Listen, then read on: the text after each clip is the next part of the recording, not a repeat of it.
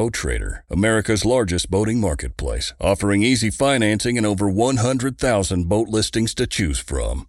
Sell, find, and finance new or used boats on America's largest boating marketplace. Visit BoatTrader.com to get started. This upcoming concert season will be all about the boots, and Tecovas is your stop for the best in Western style. Tecovas has seasonal and limited edition offerings this spring and summer, including men's and women's boots, apparel, hats, bags, and more. All Tecovas boots are made by hand in a time-honored tradition with timeless styles that are always on trend. And Tecovas has first wear comfort with little to no break-in period. It's hard to find this level of comfort paired with this level of style. Stop by your local Tecovas store, have a complimentary drink or two, that's WCB style, and shop new styles. The smell of fresh leather and friendly staff are at your service. Many stores even have leather custom branding to make your boots truly personalized. And with regular live music and events, there's no in-store experience like it. If you can't make it into a store, just visit tecovas.com. That's TECOVAS.com. They offer free shipping on all boots, as well as free returns and exchanges, and ship right to your door. Go to tecovas.com and find your new favorite pair of boots today.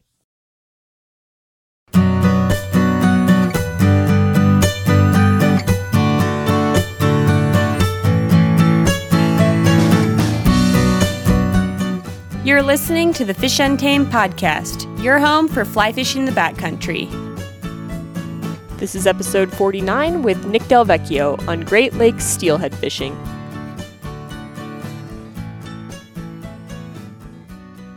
Are you drinking anything? Diet Snapple. Oh, I thought you were going to join me for a beer. Man, it's guide season. These early days are killers. I've got to run a tight ship, otherwise the 5:30 a.m. client tomorrow morning doesn't get the full nick if I have a couple in the evening. So we gotta keep it on the straight and narrow until 4th of July. So are you booked up basically every day, weekends and weekdays? Yeah, like I think like I have Mother's Day off, by choice, right. And then it's like 21 straight days, and then I took Memorial Day off by choice, and then I have Father's Day off by choice, and then I have 4th of July off by choice. So it's pretty much, if someone calls now, I just don't have anywhere to put them. I mean, we're talking July, and then I'm like, well, yeah, we can go unless it's 100 degrees and we haven't had rain for a month, and then the trout are dead. So, I guess we can book it if you want, but yeah, it's 7 days a week. And, it was probably 4 or 5 days a week through April, but May, we really hit our stride. And that's whenever it goes full bore for 2.5 months. And is this like all day? Like, are you doing half day trips, 2 half days a day, or 1 full day? Or is it like, what's your setup? This is the first year that I've had to do 2 half days, one in the morning, one in the afternoon, just because of the demand. I mean, we ran out of dates so fast that we started having to have people come in the afternoon, and some people prefer that, which is cool, because you can get a little bit different perspective of the streams, maybe hit a afternoon evening hatch. Especially around here, our biggest hatch is the Granum caddis, which kind of comes off all through the day and into the evening. So the half days in the afternoon are kind of nice, because you get that little bit different perspective. But it's either a full day, or I'll do 1 in the morning, 1 in the afternoon, and then just hope it doesn't rain, because we don't have anywhere to put people if we do have rain. Do you think the increase in numbers is just like you're finally kind of hitting your stride and people are getting to know you as a guide, or is it pandemic related? But like, why are some people showing up? Well, the angling pressure is certainly pandemic related. Wednesdays are the new Saturdays, for sure. There's so much angling pressure out there just in the last year or so, which is great, to see everyone out there enjoying the out of doors and, getting into fly fishing. But, really what turned it for us was we developed a stronger presence on Google, figured out some Google ad stuff and figured out a way to get in front of the people that were looking for the type of services that we offer. And then whenever those people found us, they found our prices to be competitive, and we provide all the gear on trips, and we we put a lot of care and thought into making sure that everyone has a quality trip, no matter if it's the one person half day that just wants to learn or the 3-person full day that books 5 days in a row and wants to put up numbers. We kind of try to make each trip unique to those people. And I'm sure some of it too is just being 1 year older, Right. than last year as a business, building up our client list a little bit, but we have a strong group that fishes with us every year. And, it's so neat where we are because we can fish for trout here locally in Northwest PA. Then we can go out to Central PA and fish some of the storied trout streams there. And then we can go to PA and fish for steelhead in the winter. And then we can go to Ohio and steelhead fish in the spring. So it's just, there's so much to do. And it's all so different that someone could book 4, 5, 6, 7, 10 different trips with us. And we would literally do something different on different waters every single time. Right. Yeah. That area is just so varied in what you can do. I mean, I guess maybe we should say this is your second time on, so you can go ahead and plug your name, Wildwood, again. But I had a tidbit for you. Since interviewing you the last time, I've had 2 other people with companies named Wildwood on. So I think I've got 3. So this will be 4 episodes out of about 50 are about something named Wildwood, which I thought was just kind of funny. Yeah. To go back in time, I would have put probably a bit more thought into our name because as it so happens, there's a Wildwood Outfitters in Georgia that runs canoe and kayak trips on, some sort of river. So every now and then I'll get a phone call where someone says, hey, Wildwood Outfitters, we'd like to book a guided kayak trip down the Chattahoochee this weekend. And it's like, well, I might not be able to help you out there. If you'd like to come fish for steelhead, in Erie, PA, we got you covered. But the kayak trip, in North Georgia, we might not be of much use there. What you got to do is get a remote employee down in Georgia who just does kayak tours. And so when someone does call you up and they're obviously looking for the other company, you can be like, oh, yeah, let me just hook you up with Bill. He'll get you out. Yeah, that would, we'd save quite a bit on lost advertising revenue from people that click on us and say, hey, wait a minute now, we're going to be in north of Atlanta this weekend, Wildwood Outfitters. So yeah, having a Wildwood Outfitters South location might not be the worst idea in the world. My similar recent experience is that I wrote a blog post, maybe a year or more ago about the benefits of fiberglass mounts over traditional taxidermy. And since then, I've been getting messages asking if people can send me their photos and measurements so I can make them a mount. And I'm like, I don't think you understood the point of of this blog post. Hey, maybe you've worked yourself into a new side gig there. I know. I mean, I've gotten several orders so far that I had to turn down. Well, send us over your price sheet and we'll see, that might be an added service for Wildwood. Say, hey, we have an affiliation with Katie who can reproduce this beautiful fish you caught on your trip nearly free of charge. So there you go. We've already got it figured out. Oh, man, people would be getting some ugly fish back from me.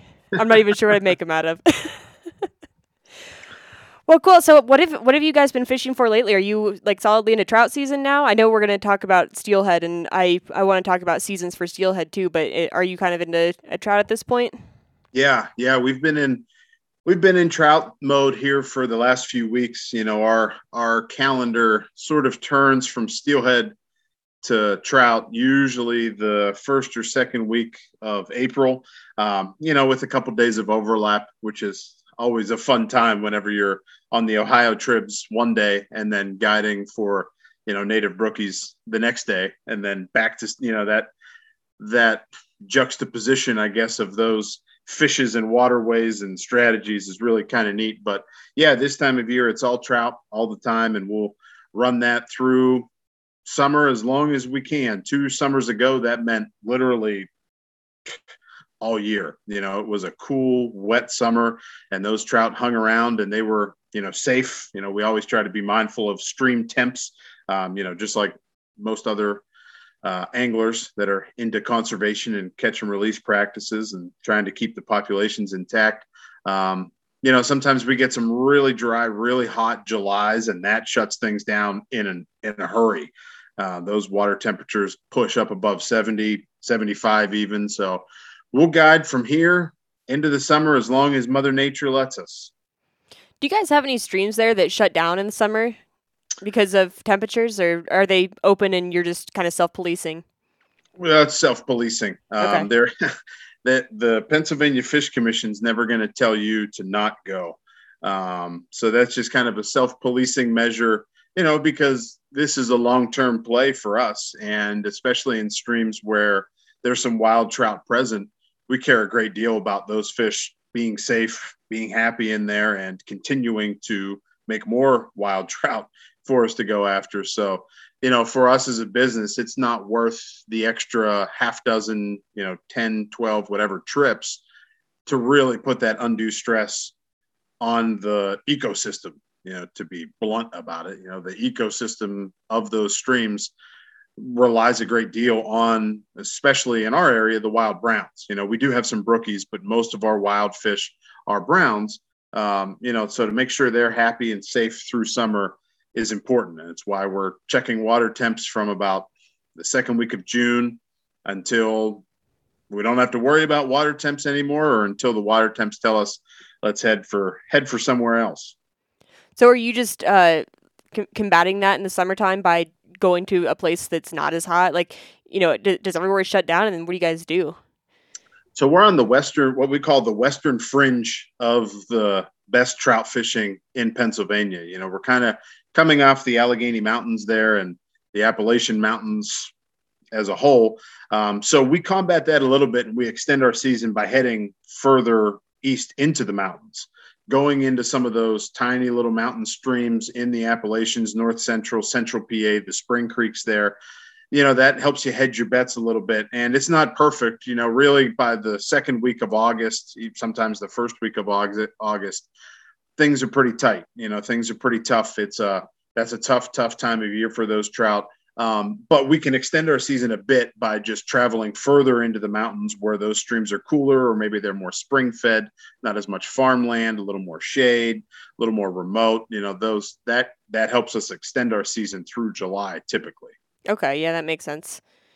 So going back to steelhead, maybe we should break the ice here and just bring up the elephant in the room with steelhead.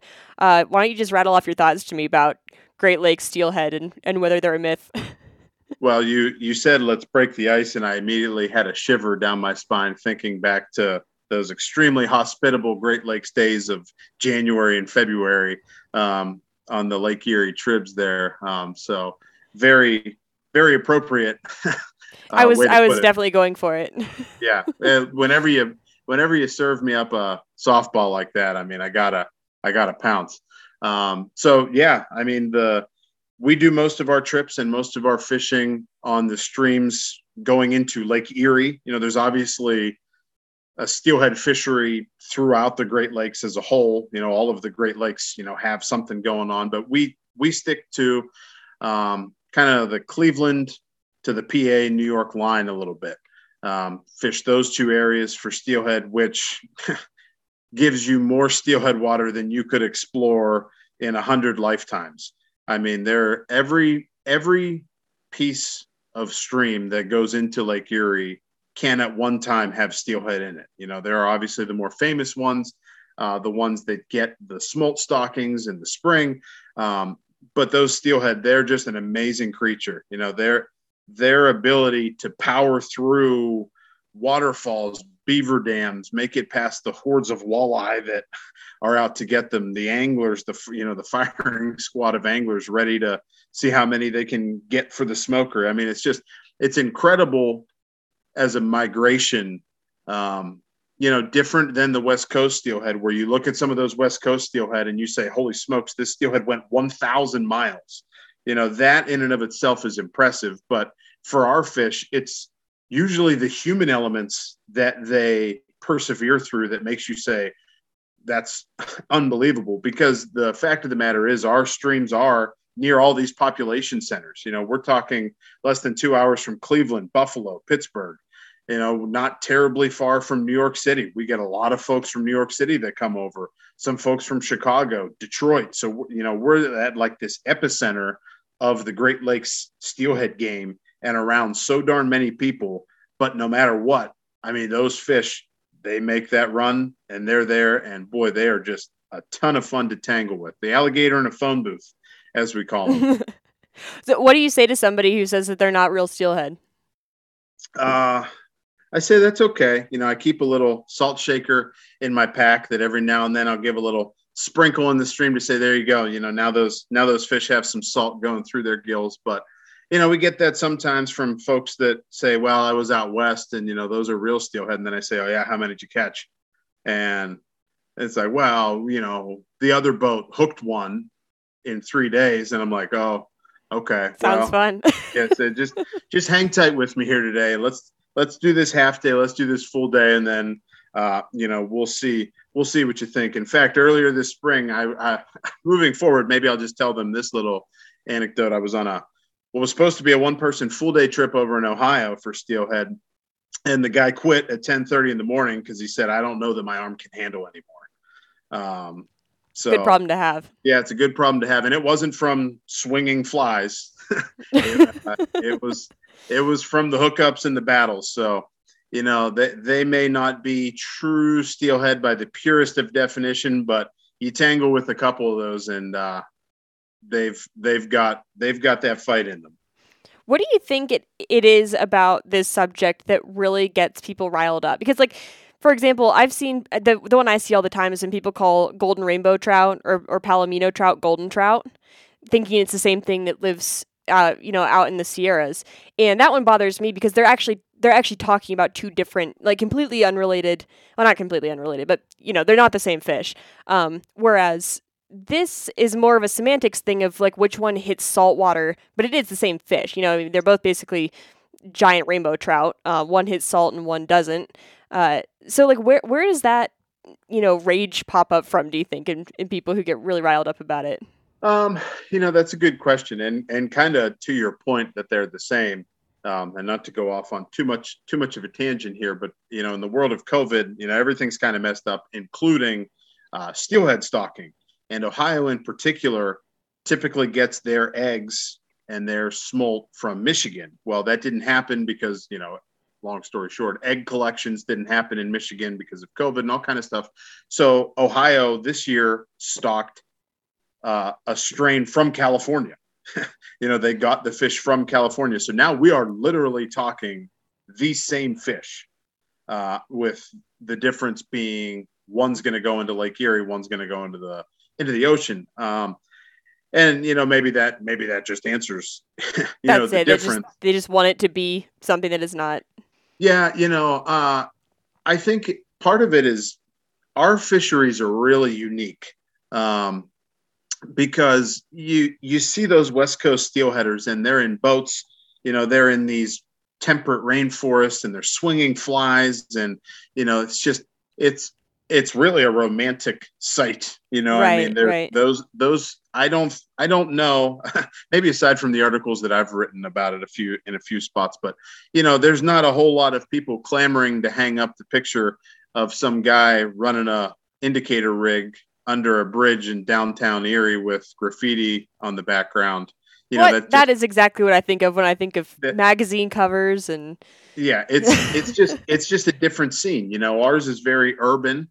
There's people around. The crowds are intense. I mean, like nothing that many people ever experience. The crowds for steelhead, and the streams are small. Which is really what makes our fisheries so unique. Is we're talking about usually sight fishing for steelhead, which would just be such a totally foreign concept 99% of the time for West Coast steelheaders, where they're like, well, this run or this pool looks promising. Let's swing flies through here for 5 hours. And there could maybe not even be a fish there. Right. Just because it looks good doesn't mean there's a fish there. So I think at its core, the way we tackle going after steelhead, the techniques, the strategies, the water, the flies, it just everything about it's different. And I think both are cool. For as cool as our fish are, you see some 40 inchers that come out of Washington State or British Columbia, and it's like, holy smokes, that's Yeah, sign me up for that, for sure. So they're both cool. I think most of the animosity comes from the West Coast guys towards us. Oh yeah, I think it's almost 100% that direction. Yeah, because I think a lot of Great Lakes steelheaders look at them out there and say, wow, that's cool. That's something we'd like to do. Where the West Coast guys, flourish the pinky a little bit and look down on us from up atop their perch a bit. See, I just don't understand and I get what you're saying. Like they kind of look down on it. And I could see that perspective. It seems like a more pure, like you said, the image of a guy out there swinging flies for days on end, waiting for that one tug is a romantic notion.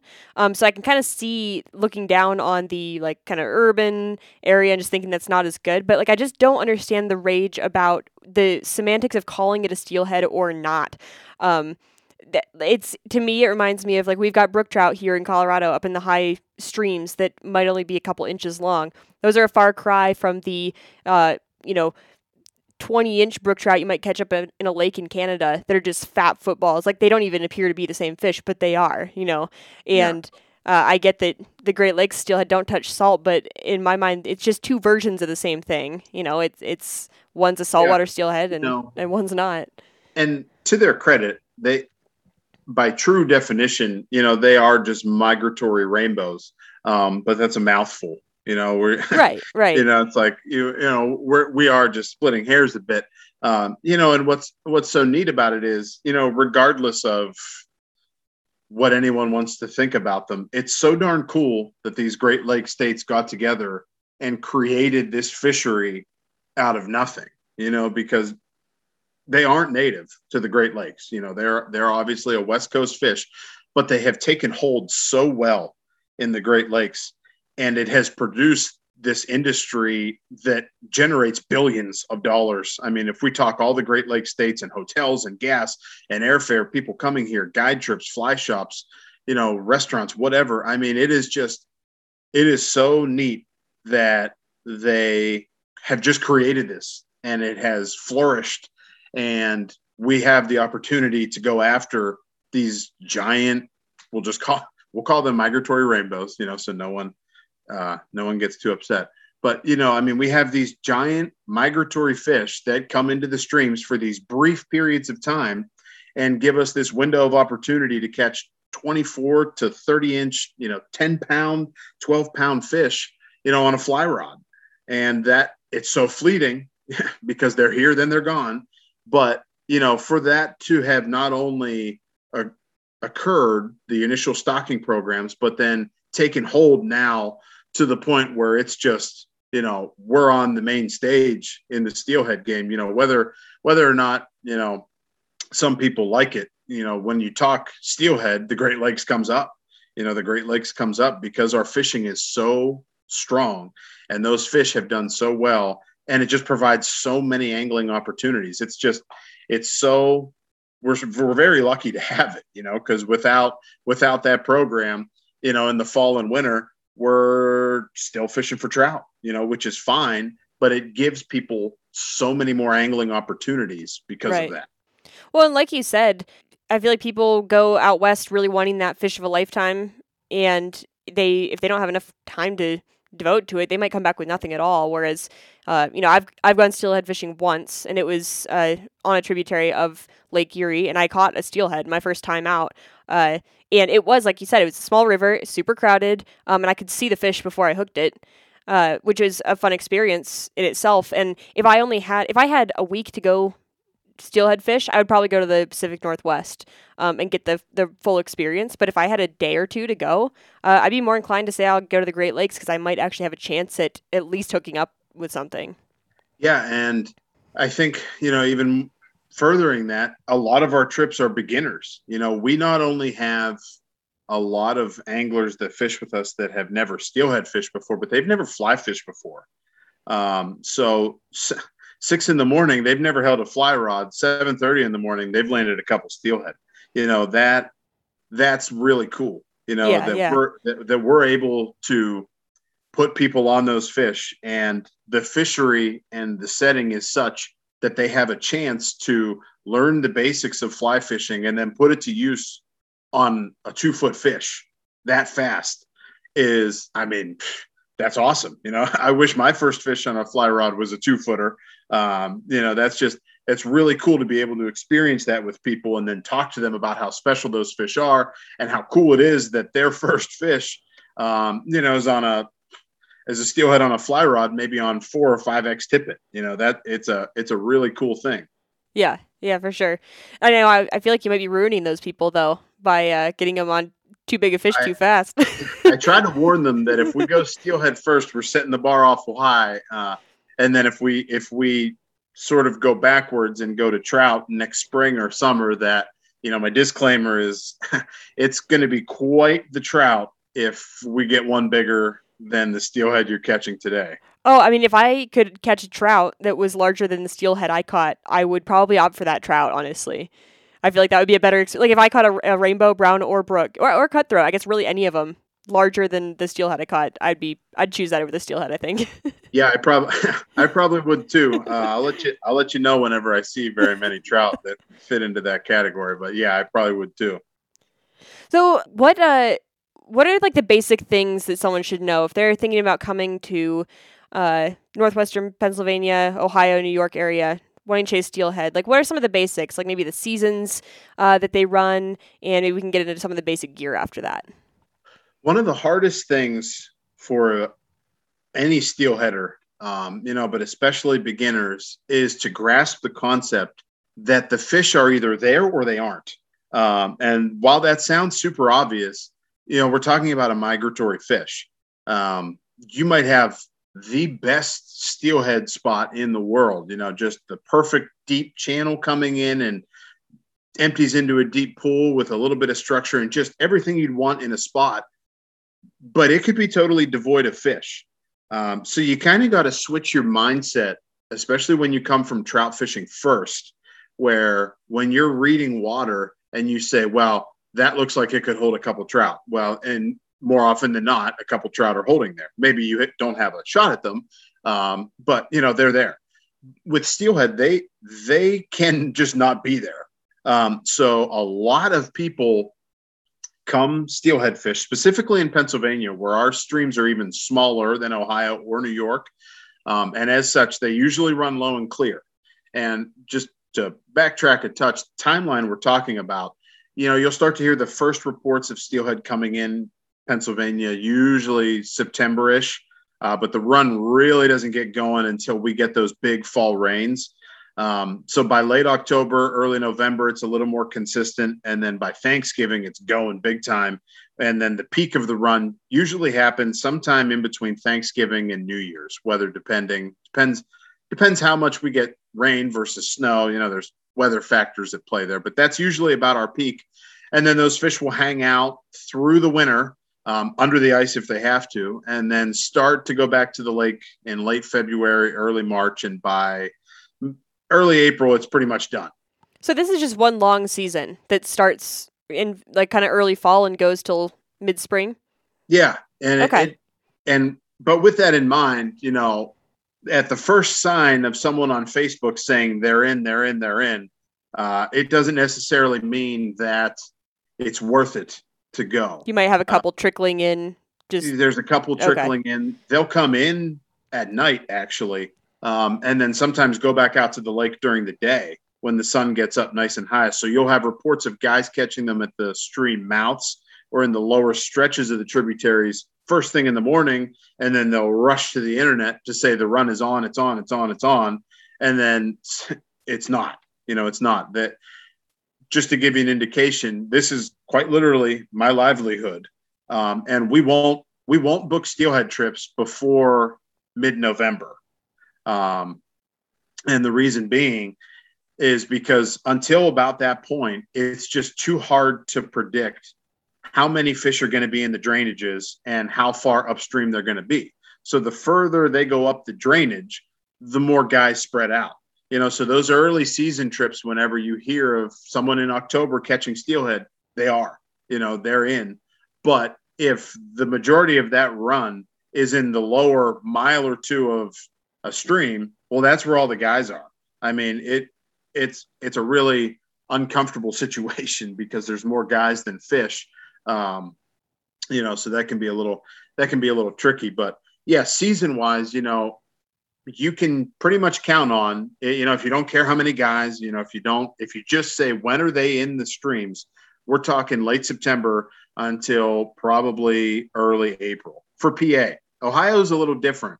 Ohio typically stocks a different strain of fish that is much more spring running. Now they'll get some strays from PA that wander their way over there. So they'll have some fish in the streams in the fall and winter, but they're much more of a spring run. Their run will start February, early March, and run all through March, pretty much most of April, again, weather depending. But it's a much shorter peak run, but whenever it's going, it's going. It is it is incredible over there if you hit it just right. The downside is it just doesn't last as long. You can fish for steelhead in Pennsylvania for half the year, but Ohio's shorter, but much more intense if you hit it right. I'm going to ask a very stupid question probably that's going to show my ignorance on steelhead. And maybe you'll know the answer, but I feel like I've heard of steelhead in like two separate runs. Is that something that happens on the West Coast that's not the same for the Great Lakes, like winter run and summer run? Or is that just on two ends of the same kind of large window and there happen to be like different peaks? To be honest with you, I can't speak much for the terminology or why the designation's like that out west. Am I crazy? No. Okay. No, I mean, I've definitely heard that too. Or even if they call it like a class A, class B run, I think that might have to do with the size of fish.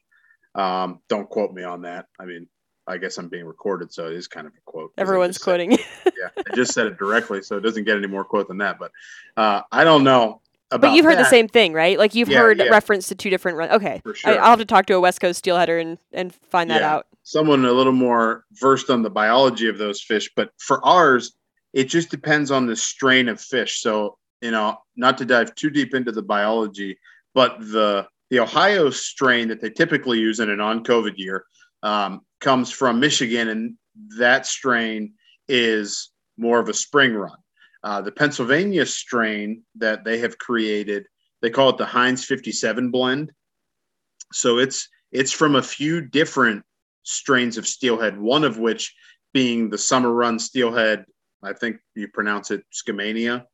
So that's why, because it has a little summer run steelhead in it, that's why our fish come in the fall, whereas the Ohio fish don't really start coming in till spring. So in terms of when our fish come in and how you call it fall run, winter run, spring run, that just points back to whatever strain of steelhead they are and when they're instinctively supposed to be running in the streams. Okay, yeah, that makes sense. Side tangent here. What is the motivation behind people hopping online trying to be the first one to declare their fish in the water? Because I feel like, in my mind, if I find fish in the water and I think that they're running, I don't want anyone else to know about it.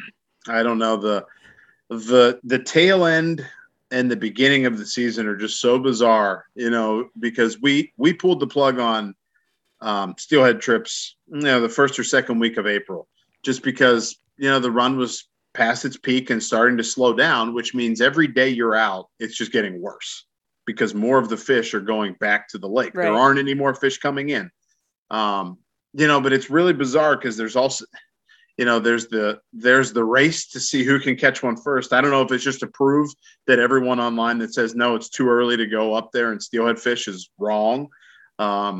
Weird flex. If that's, that's how I saw them first. And now it's like everyone's out to say, well, they're still catching them. And it's like, all right, fine. Maybe there's a guy out there who wants to be the first and the last person to catch a steelhead in Pennsylvania every year. I don't know. I mean, it's something. It's something. Facebook brings out the best of people. So I know. That's what I've heard.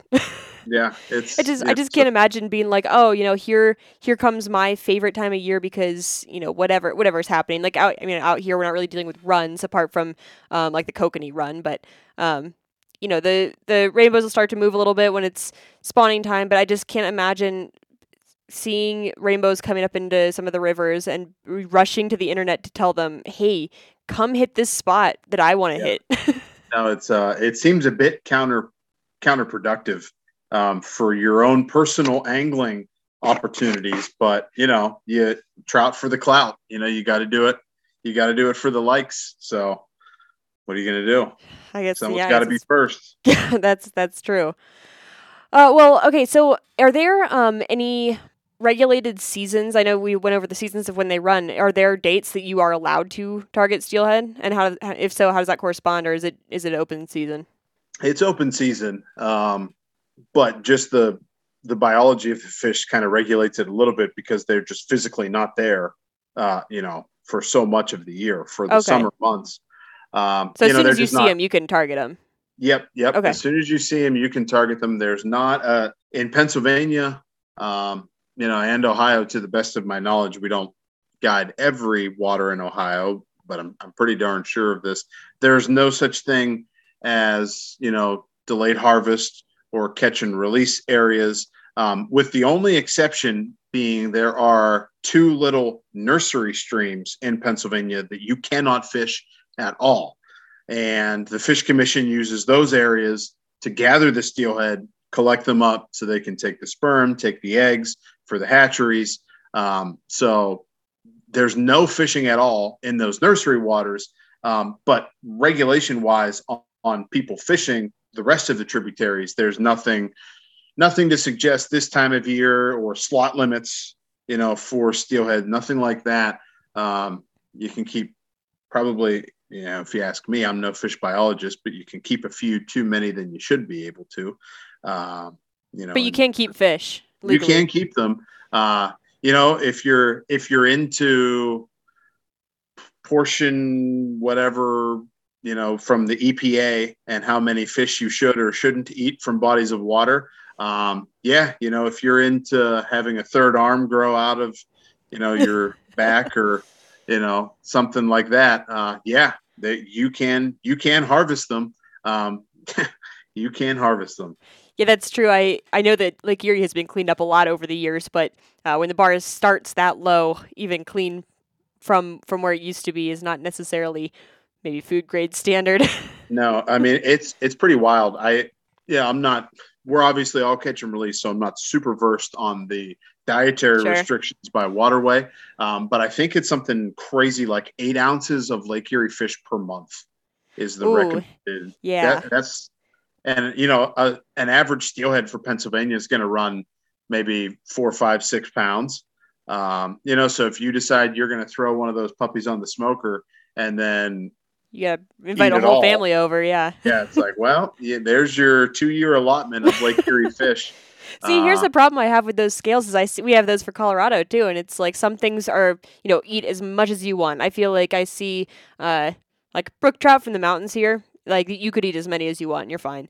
But then there's some fish that it says like 1 a month. And I'm like, well, if it's already that low, I don't really want it ever, if there's any restriction at all, I probably don't need to be eating it. If it's once a week or lower, I can handle it.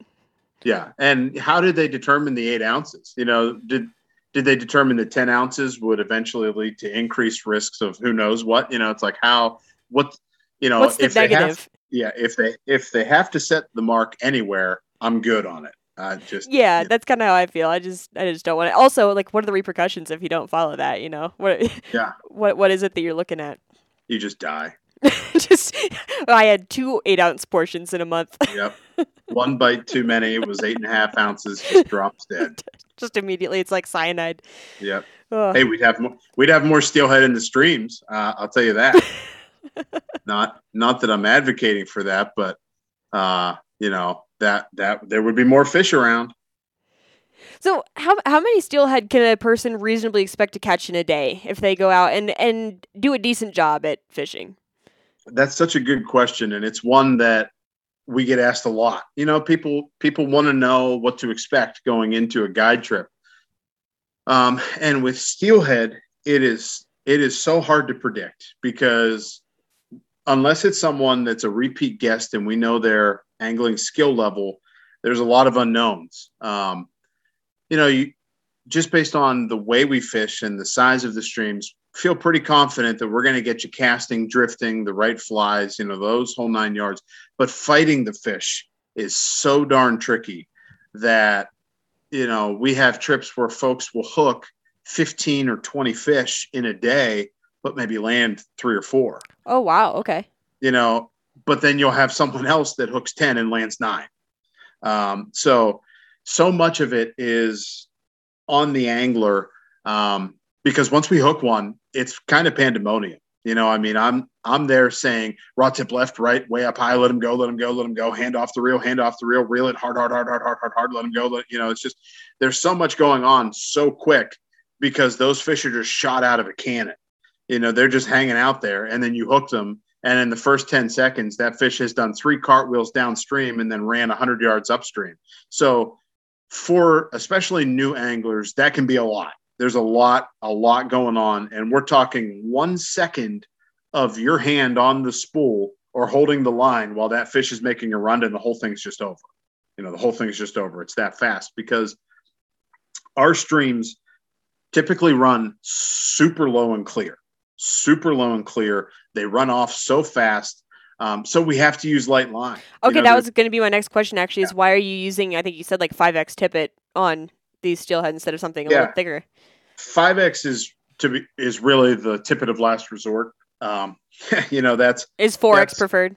Yeah, 4X. Okay. We won't run 5X unless we absolutely have to, and if we have an angler that has experience fishing 5X. Just because at some point it probably becomes a little unethical to be hooking fish on line that you can't reasonably land them on. Right, play them for an hour and drag them in. So 4X is really the sweet spot for tippet, but that's not that heavy of tippet for 24 to 30 inch fish. Right. Those are big fish that are used to swimming in Lake Erie, and now we've put them in a stream 20 feet across. So how many to catch? It's just, there's so many factors that also go into it with weather, because weather is just everything for steelhead, because those fish will come into the stream and continue to move upstream after rain events. So when it rains and those streams blow out, then those fish make their move. Well, when that water starts to recede, then it's like a big game of musical chairs. Wherever those fish are at, when that water starts to crest and come back down the other side, they'll kind of hang out there for a little bit. Now, there's obviously still some migration that goes on at night and stuff like that. But for the most part, that's where they are until the next rain. So if you just have these prolonged stretches without rain and the streams are low and clear, it's tough. It's tough sledding. Those fish, they get pounded on 7 days a week by hundreds, thousands of anglers. So they get wise to our game. A little bit. And then once you hook one, they're not easy to land. So that's why a lot of steelhead anglers give you 2 numbers, how many they hooked and how many they landed, because there are so many that you hook that just beat you. I go out on my own and there's some that just beat me. It's an animal that is used to having the whole of Lake Erie at its disposal. And now I've put it in a hole the size of my truck. So maybe a better question is, how many can you reasonably expect to hook in a day? Because I feel like most reasonable people, I would say, if they go out on a guided trip and hook 30 fish and land 2, a reasonable person would say, maybe I'm the problem here, Yeah. And would have fun even hooking that many fish. If we do a dozen or so hookups on a half-day trip, we call that a nice little morning. Okay. That's whatever our conversion rate was on that dozen, depends on the things we already talked about. But we've never had a day of steelhead guided trip where someone didn't put one in the net. Oh, really? Never had a day where someone didn't. Now, I wish I could tell you that every now and then that didn't mean that I'm pushing a half day trip an extra hour, to really try to get someone one in the net. But every one of our guide trips has been successful in putting a fish in the net. So that's maybe a better barometer. Oh yeah, that's like way better than I thought. I thought that it wouldn't be that uncommon to get skunked. No, but I'll hang with people until we get one. Okay, yeah. Well, at this point, you've got a streak going. You kind of have to. I mean, you're going to be there all night one time. I don't take too kindly to the steelhead beating us. So we'll pound them into submission, after a while. But a really typical trip for beginners, especially because that's what so many of our trips are. are either beginning fly fishers or beginning steelhead anglers. We're talking for a half-day trip, you put 2, 3, 4 in the net. You've had a nice little morning because that's probably 75 inches of fish, so you've had a nice little morning. And now obviously on full day trips that you can call it double, maybe it doubles a little bit. But what's so fun about steelhead is it's just this giant gamble with the weather and the crowds. And if you just have one of those days where the stars align, and in fishing, you have those, whether you're going for bluegill, whether you're going for muskie, whether you're going for steelhead, whatever. If you have a day where the stars align, I mean, you can put just some extraordinary beatdowns on fish that it will immediately catapults to the best day of fishing you've ever had in your life. I had a couple from Kentucky this spring in Ohio, and in 2 days we put 55 fish in the net. Oh my God, that's way more than I thought. Yeah, it was special. It was special. I'd love to hop on every media platform I can and say this is our average. So book your date for 2022 soon. It was just nothing short of a beatdown, but it was just like the stars aligned. The fish cooperated. They really picked up on the techniques, and we're on it right away. We ran into more bald eagles than guys in our 2 days of fishing. It was just like one of those things where just everything lined up. Yeah. And, whenever you have one of those days with trout, you remember it. And it's like, wow, that was really cool. Whenever you have one of those days with steelhead, you say, this could have potentially just ruined me for life. Yeah. I mean, it goes back to that issue of if someone catches their first fish and it's 24-inch fish, how are they going to be happy with catching a brook trout after that? Even though for somebody else, a brook trout is a trophy, by the way it looks. And I'm not sure if I would have as much fun afterward if I caught 55. I mean, I know it was over 2 days and with 2 people, but still, I feel like if I go out for steelhead, I kind of want to catch about 3 to 5 on my first trip out, because then I think I would get the bug and really want to come back and try to get more than that the next time. I'm not sure if I'd want 20. I actually think there is a sweet spot, where you catch enough so that it whets your appetite and you're like, this is really cool, but I still like hiking up to that mountain stream and catching 5-inch brookies. Right. There's a limit. And I'll tell you, it happens to me as a guide where it takes me a minute after steelhead season to really get fired up about 10-inch trout, just because I'm in that mode where if we catch an 18-inch, 20-inch steelhead, I'm like, oh, that's just a little one. We'll get a picture of the next one. And now all of a sudden, it takes me a second to recalibrate and bring that fired upness for trout, because I've just been staring at the steelhead for the last 6 months, and my brain's just in the mode where anything less than 24, we'll get a picture of the next one. I've gotten mad at myself about something similar to that before, where actually it happened up in Wyoming, where we're going again in actually 2 or 3 days. But the fish are big enough up there and plentiful enough up there that last time we were up there on day 3 or 4, I remember looking down in my net and I had a 18 or 19-inch rainbow in there and thinking just a tiny one. And I'm like, this is the biggest thing I catch in Colorado most years. Yeah. You get spoiled so fast. I know. You adapt very quickly. Yeah. We do see that on trips too, where it's all of a sudden I have someone downstream waving me off that they don't need the net. And it's like, hold up, that's a 21-inch fish. And 2 hours ago, you'd never held a fly rod, but it's if we've caught a couple already and they're really nice fish, all of a sudden you're like, nah, I'll get it. I don't need a picture. Yeah. I'll just shake it free. And it's like, man, it's funny how fast to all of us, that happens to all of us. You get a couple nice fish in the net and all of a sudden, all of the ones that on other days would be the best fish of the day are just meh. Luckily, it resets pretty quickly. If I'm catching 20-inch trout one weekend and I take the week off and go the next weekend and I'm catching tiny brook trout, I reset during that week and I'm no longer hung up on the size. But if it's in the same trip, I start to look down on the smaller large fish because they're not as large as the large fish. Well, and I'll tell you, steelhead have a way of humbling you about that too. So the 55 fish in 2 days thing is certainly not the norm. There are days where you are just grinding your tail off and those fish just aren't eating. It's just really, really, really hard.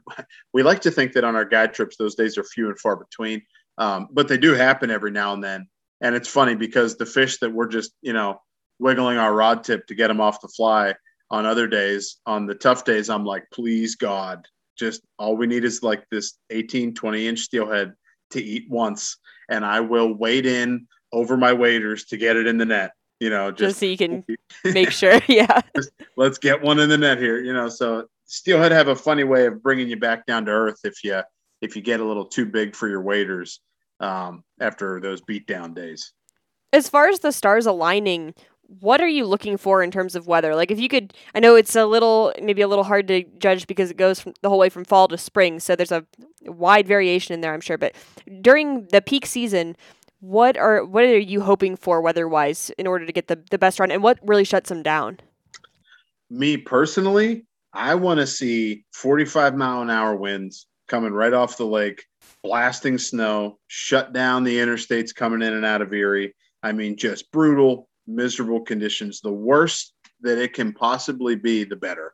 Is that for crowds or the fish feeding or both? Yep. And I know that sounds my version of what our perfect day of steelheading is, and a lot of our guests might not exactly line up, because admittedly that scenario I just described probably isn't the most enjoyable day to be standing out on the water. But I just want the weather to be nasty to push the crowds down.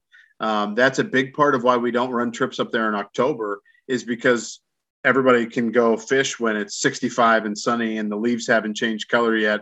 And, all the fair weather folks are still out. Bring on the worst weather that Lake Erie can produce. And that's the day I want to be out there. For the fish, though, because they can be tricky on those crazy barometric pressure jump days and cold fronts and whatever else.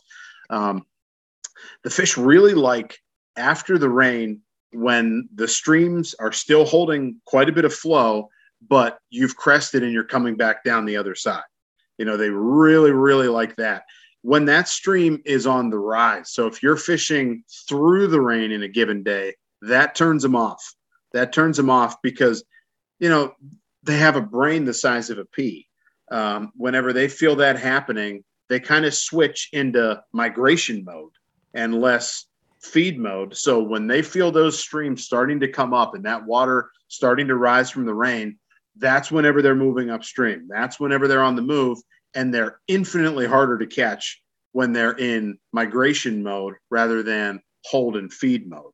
Is that an instinct thing? Like, they're like, I've got enough water in the stream right now to make some forward progress, or do you know why? I think so. I think it's just because those rain events and those high water events in Pennsylvania specifically are so fleeting that it's like when that happens, they have to take advantage. They just have to take advantage because it might be 7-10 days until they have another high water event where they can move further upstream. So whenever they do feel that coming on, they haul upstream and they're hard to catch.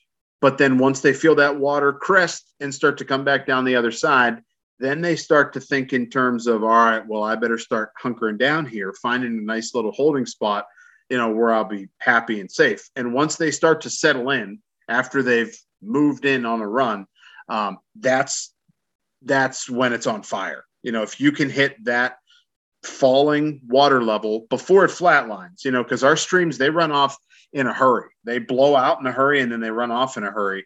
So it's really tough to catch that backside of the water coming down.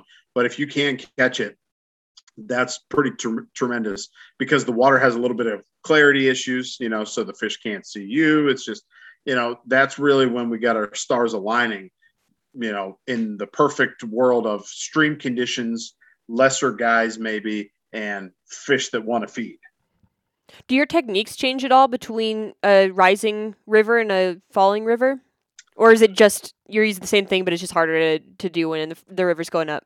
That's probably, the latter is probably more so the case. rig wise, technique wise, we're really simple. I've written a few articles in a couple places about how blue collar our steelhead fishing is. And in Ohio and New York, the streams are big enough that some guys can swing some flies if they want to. But every one of our trips, every day, from the start of the season to the end of the season, runs nymph rigs. Under an indicator. We're running 2 nymphs. For trout, some of our nymph rigs will have 3 flies, but 3 flies for steelhead can just be a bit much. We don't want to have more out there than we need, because on the fight of the fish, it can get a little hectic. Netting the fish can get hectic, or you'll just foul hook them by accident because they're huge. So 3 flies can be a bit much, but almost every one of our rigs, we're throwing under an indicator, 2 nymphs.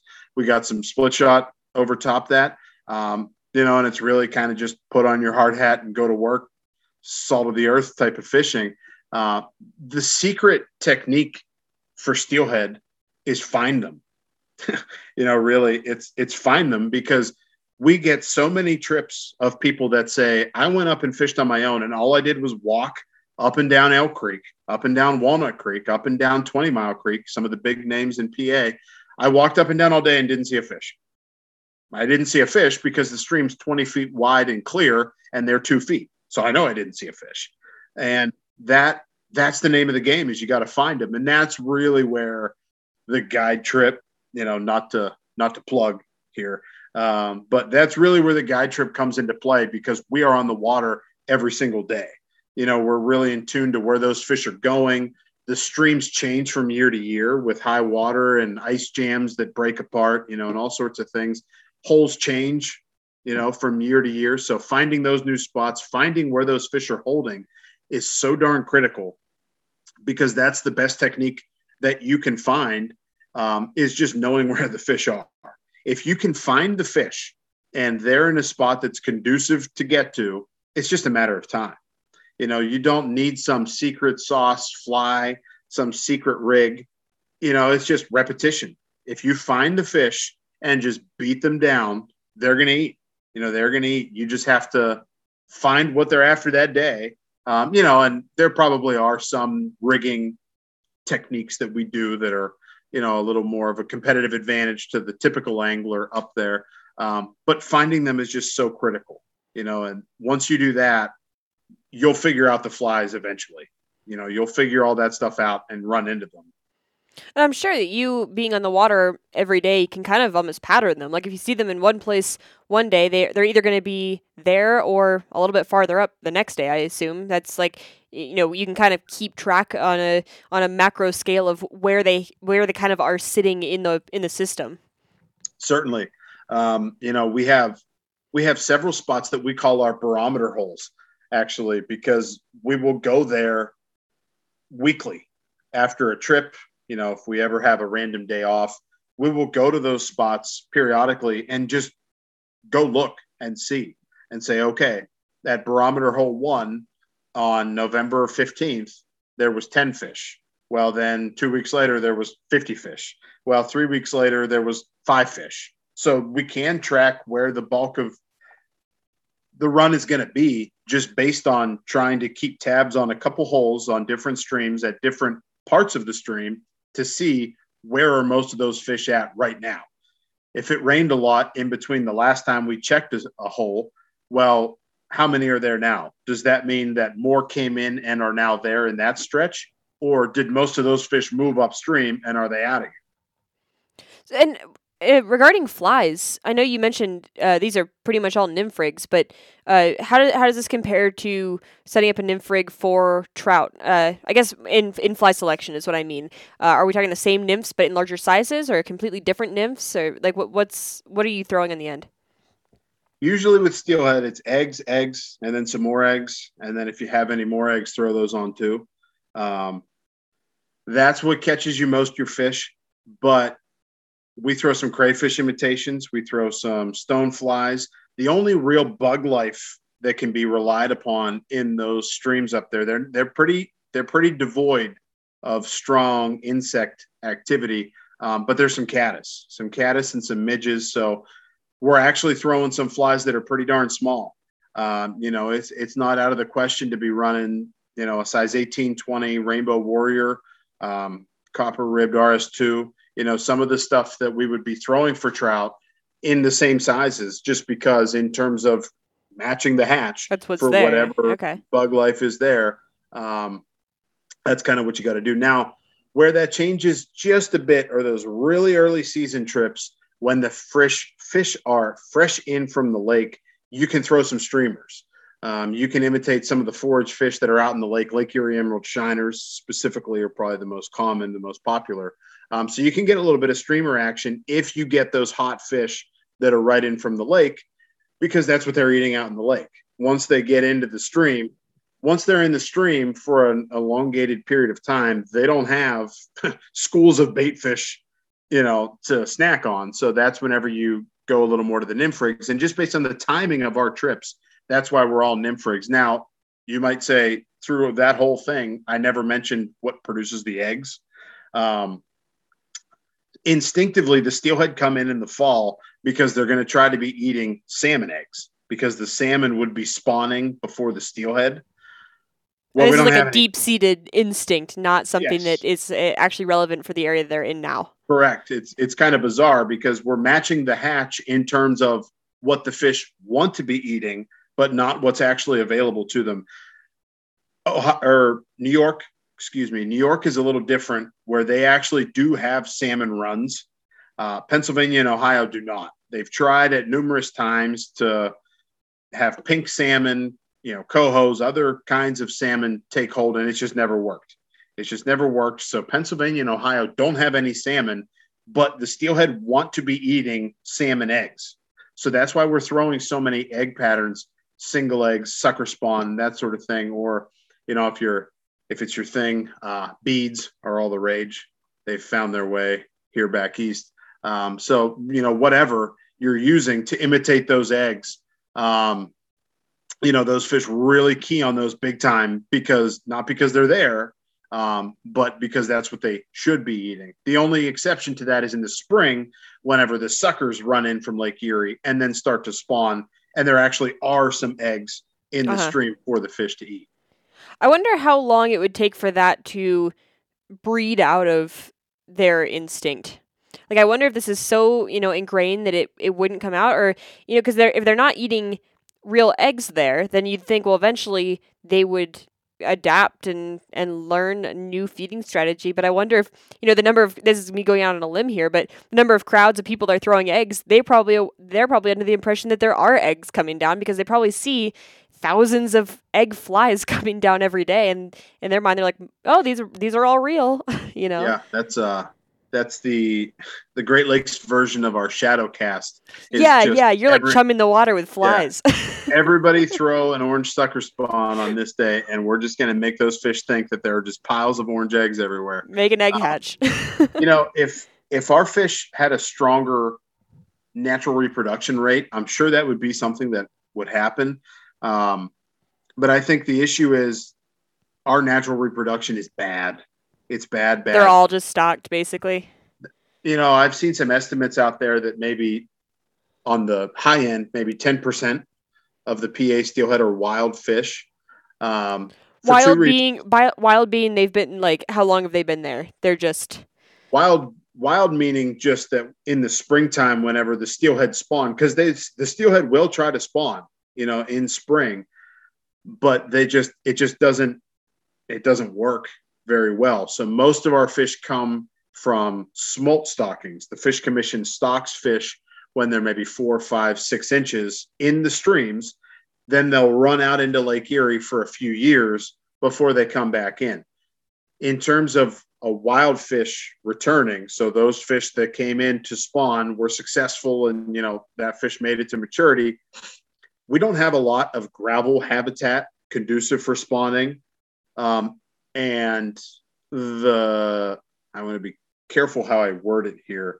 The agencies that could do something about that choose to just encourage folks to get out there and go fish. So the gravel that we do have is just crushed by anglers. there are certain spots where you can see fish actively on reds and guys just walk right through it, or guys are standing in the middle of reds to fish other reds. So there's nothing from a management or conservation level to protect the few spawning areas that we do have, and they are few. So whenever you don't have very much spawning habitat to begin with, and the little that you do is then just trampled to death by anglers, it's just not a good equation to have a lot of wild fish around. Okay, so wild in this case is just meaning was born in the river, even if that parent steelhead was stocked fish. The parent in our scenario here, the parents would have been stocked fish that successfully reproduced. So the yearling, the fry, would be a stream bred fish. Okay, so there's probably a lot of staggering generations of like this fish is wild, but its parent and its parent might have been stocked, and then it might not ever reproduce again. Like there's random generations of wild fish within these populations. Right. Okay, we're not talking about 10% of the fish being wild and then spawning within that 10%, and then those 10% of the fish that have spawned, their offspring coming back to be. It's not like a 10%. Lineage. Yeah, right. It's not. Okay. It's not a lineage. That's staggered is probably a good way to put it. Where most of the wild fish, their parents are both stocked, just by a miracle that their spawning efforts worked and the fish made it to maturity. Okay, yeah, that makes sense. Well, is there what have I not asked that I should? Oh, I guess let's cover quickly like rods and gear. Like what weight rods are you using? I assume this is just like a typical floating line if you're just running indicator nymph rigs, but walk me through kind of your typical gear setup. Yeah, typical. We are running floating lines. Our go-to bread and butter rod reel setup is a 10-foot 7-weight. On the PA streams, our fish are a little smaller than both New York and Ohio. So in Pennsylvania, you can probably get away with a 9.5-foot 6-weight. But what we find is so often your technique is just high stick nymphing. So having that little bit extra reach with the rod helps you reach out there a little more, hold a little more line off the water, get a little bit more of a drag-free drift. So we're talking 10-foot 7-weight. And the critical aspect of the entire gear setup is having a reel that won't freeze. If you're going to spend money on one part of the entire steelhead setup, do it on the reel. Do it on the reel, because nothing is more heartbreaking than freezing your tail off all day long, really trying to find that winter steelhead, hooking it. It makes one run and your rod tip just bows straight down and the line snaps because your reel is just a ball of ice. Spend some money, get a nice reel that's not going to freeze. Be diligent about that. Check that reel every now and then, make sure, the line hasn't frozen in there. And then also with those, not to go on a little gear shtick here, but those nicer reels also allow you to set the drag a little better. And the drag is critically important to make sure that is set appropriately for those fish. Too loose and they'll just spool you with one run downstream. Too tight and 10 seconds into the fight, we'll be retying, trying to break down what just happened. Okay, so maybe the reel plays a bit more of an important role than what someone who's only fished for trout might be used to. Yeah, if you're a trout fisherman in Pennsylvania, by and large, your reel just holds the line. It's the same here for a lot of it. It is just a place to hold the line in a circle. But with steelhead, so darn important. You can land steelhead on any number of rods. You don't need to go out and buy, the new whatever for $1,000. You can make do with a lot of rods if they're in the right size range. Like I said, 9.5-foot 6-weight, 10-foot 7-weight, probably about perfect. But make sure your reel is ready to go. Okay. Well, I know you have to get going soon, but I just wanted to end with is there anything that I should have asked that I didn't because I wouldn't know to ask it? Like something that if someone had only fished for trout and they came out there that they might just be caught off guard by. I think the biggest change for people are the crowds. And I know we've kind of mentioned them halfway tongue in cheek up to this point. But on a serious note, it is a real thing. I mean, there are intense crowds, especially on weekends, especially when the weather's nice, of people trying to fish for these fish. So we try to do this on guide trips, but I try to do it when I'm fishing on my own too. Just be courteous to each other. I mean, you hear stories of fist fights and, just really, it almost feels silly to bring it, to say it out loud that you're fist fighting over a fish. But I mean, it's just some really nasty stuff goes on up there because people just aren't decent to each other. Just be ready that if you go in knowing fishing etiquette, that most everyone else around you is not going to know it. And maybe they do know it and they're ignoring it, but maybe they don't know it, and they're not intentionally trying to high hole you. They just saw you fishing there and thought 10 yards upstream of you was a good spot for them to go. Is there such thing as high holing when the crowds are that bad? Like, I kind of just picture everybody just standing there shoulder to shoulder and there not being much of a place to go. Most of the spots that, there are sections of the stream where it is like that, where it looks more like those rivers in Alaska, where they're just standing shoulder to shoulder. But there's a large section of the streams that is more, you got to walk a little bit. You're going to park, you're going to walk a quarter mile, half a mile, but those ones even get crowded. And the reason why the crowds are a thing is because so much of the streams just do not hold fish. Those fish are in spots A, B, C, and D on a quarter mile of water. And there are 0 fish not in spots A, B, C, and D. I see. So it's like everyone has to kind of cluster. Like if you, what are those toys where you have the magnet that goes across and it picks up the iron? Oh, like an Etch-a-Sketch. And it's like those fish holes are holding people like little flakes of iron to the magnet where they have to go right there. There's no point in going anywhere else. They certainly are. And now, there are exceptions to that, of course, where there's riffle sections that'll hold a few. But if you're talking the really productive holes, there are going to be other guys around you. So I always just tell people, go in knowing we're going to fish around other people today. And if it becomes a problem, we are going to err on the side of etiquette. We will just reel in, we'll wish them good luck, and we'll go find somewhere else to fish. Because it's not worth making your day uncomfortable confronting someone about something that they either, one, know they're doing and don't care, or two, maybe they just legitimately don't know. So you confronting them in an angry manner to something that they don't even know they're doing, it's just going to elicit a defensive response. And steelhead fishing can probably be some sort of experiment in the human psyche and sociology, because it's just, you really just kind of have to go in knowing we're going to be nice to other anglers, even if they're not nice to us. And for the love of God, please don't litter. Just please don't litter. So much of the Erie tribs are open at the courtesy of the landowner. And every single year, new stretches of river get posted because of how many people are up there fishing and leaving junk. If I was a landowner up there, I don't blame them one bit for posting it, because people just toss their junk everywhere. So I'd tell folks, bring a little plastic bag with you. Any other junk you see, just pick it up, throw it in there, even if it's not yours, just because we'd like to fish there again.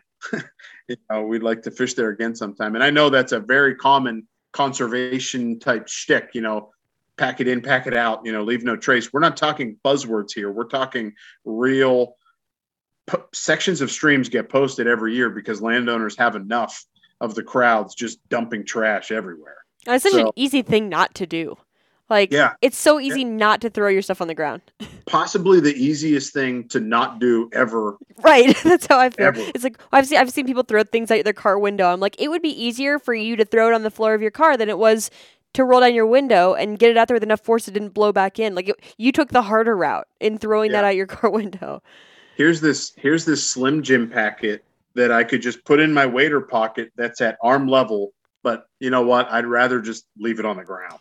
I like to give people the benefit of the doubt for small things like that, because I've had that happen to me where a wrapper gets blown out of something like a pocket, and I don't realize it until it's 50 yards downstream and lands on the water. Like, I've had that happen, and I'm sure a lot of it is intentional, but I like to try to err on the side of giving people the benefit of the doubt for like small wrappers, because I'm just like, I've definitely been there, but I don't understand like the bottles and things like that.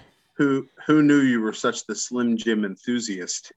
Well, that is what I usually use to describe myself. Well, that's very highbrow. I think you'd fit in just fine on our blue collar, salt of the earth, put on your hard hat and go to work streams up here. Armed with Slim Jims. You could definitely do some damage getting some landowner permission if you roll up to their house with pockets full of Slim Jims. That's a good first step. It's a good look. That's what you should have asked me, actually, was how to get landowner permission. And then I could have just deferred to you and said, bring your Slim Jims. Then you're good. What else do I need? Do I need like a can of Skol, or how else do I fit in on these rivers? Yeah, maybe some, 6-pack of Yingling would probably be good. Maybe, Skol's pretty high end. I don't know, maybe Longhorn or Grizzly, whatever the cheaper brand is. You don't want those landowners thinking that you're better than they are. Yeah. You gotta be a man or woman of the people here. You can't be flaunting your wealth by cans of Skol. Yeah, especially if you already have a fly rod, then adding something else highbrow is just gonna put you way over the top. Yeah, if you run into some rural Erie, PA landowner and you have Skol, they'll tell you to head on back down 79 south to Pittsburgh.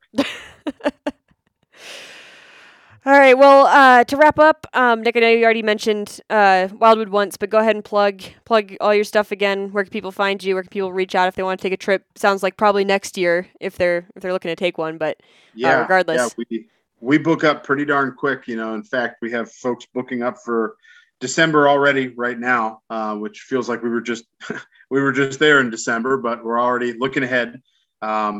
You can find us online. Our website is wildwoodoutfitterspa.com. We got tons of info on there about our trips, pricing, what to expect on your trip, what we provide, the whole 9 yards, and also some contact info on there if you want a more specific look at what your day on the water with us would look like. Instagram, we've got a lot of steelhead pictures on there to scroll through on a warm summer day and make you long for the days of fall, winter, and spring ahead, and that's at Wildwood Outfitters PA. Including right now, we're actually doing our catch of the week through trout season here. So if you like some trout content too, you'll get a little bit of that. If you scroll back further, then we got our steelhead pictures, but we try to keep that pretty up to date with what's going on our trips and some of the cooler catches of the week. And so for Mother's Day, I assume you're going to have to post a picture of your wife and call her the catch of the week as your tribute. Well, hopefully this doesn't air before then, or my cover's blown. So it won't. It'll be the Thursday after Mother's Day, so you're good. Yeah. Well, in that case, I was actually planning on doing that, but yes, that will certainly be and then we'll have to look ahead to Christmas and then try to get a fly and a stocking, with our son on there. We'll pander for the likes, for sure. Of course. Well, that's really what it's all about, isn't it? Yeah, it is for sure. All right. Well, on that note, I can let you get going, but thanks for coming back for round 2 of this. Yeah, thanks for having me. All right, guys. Thanks for listening.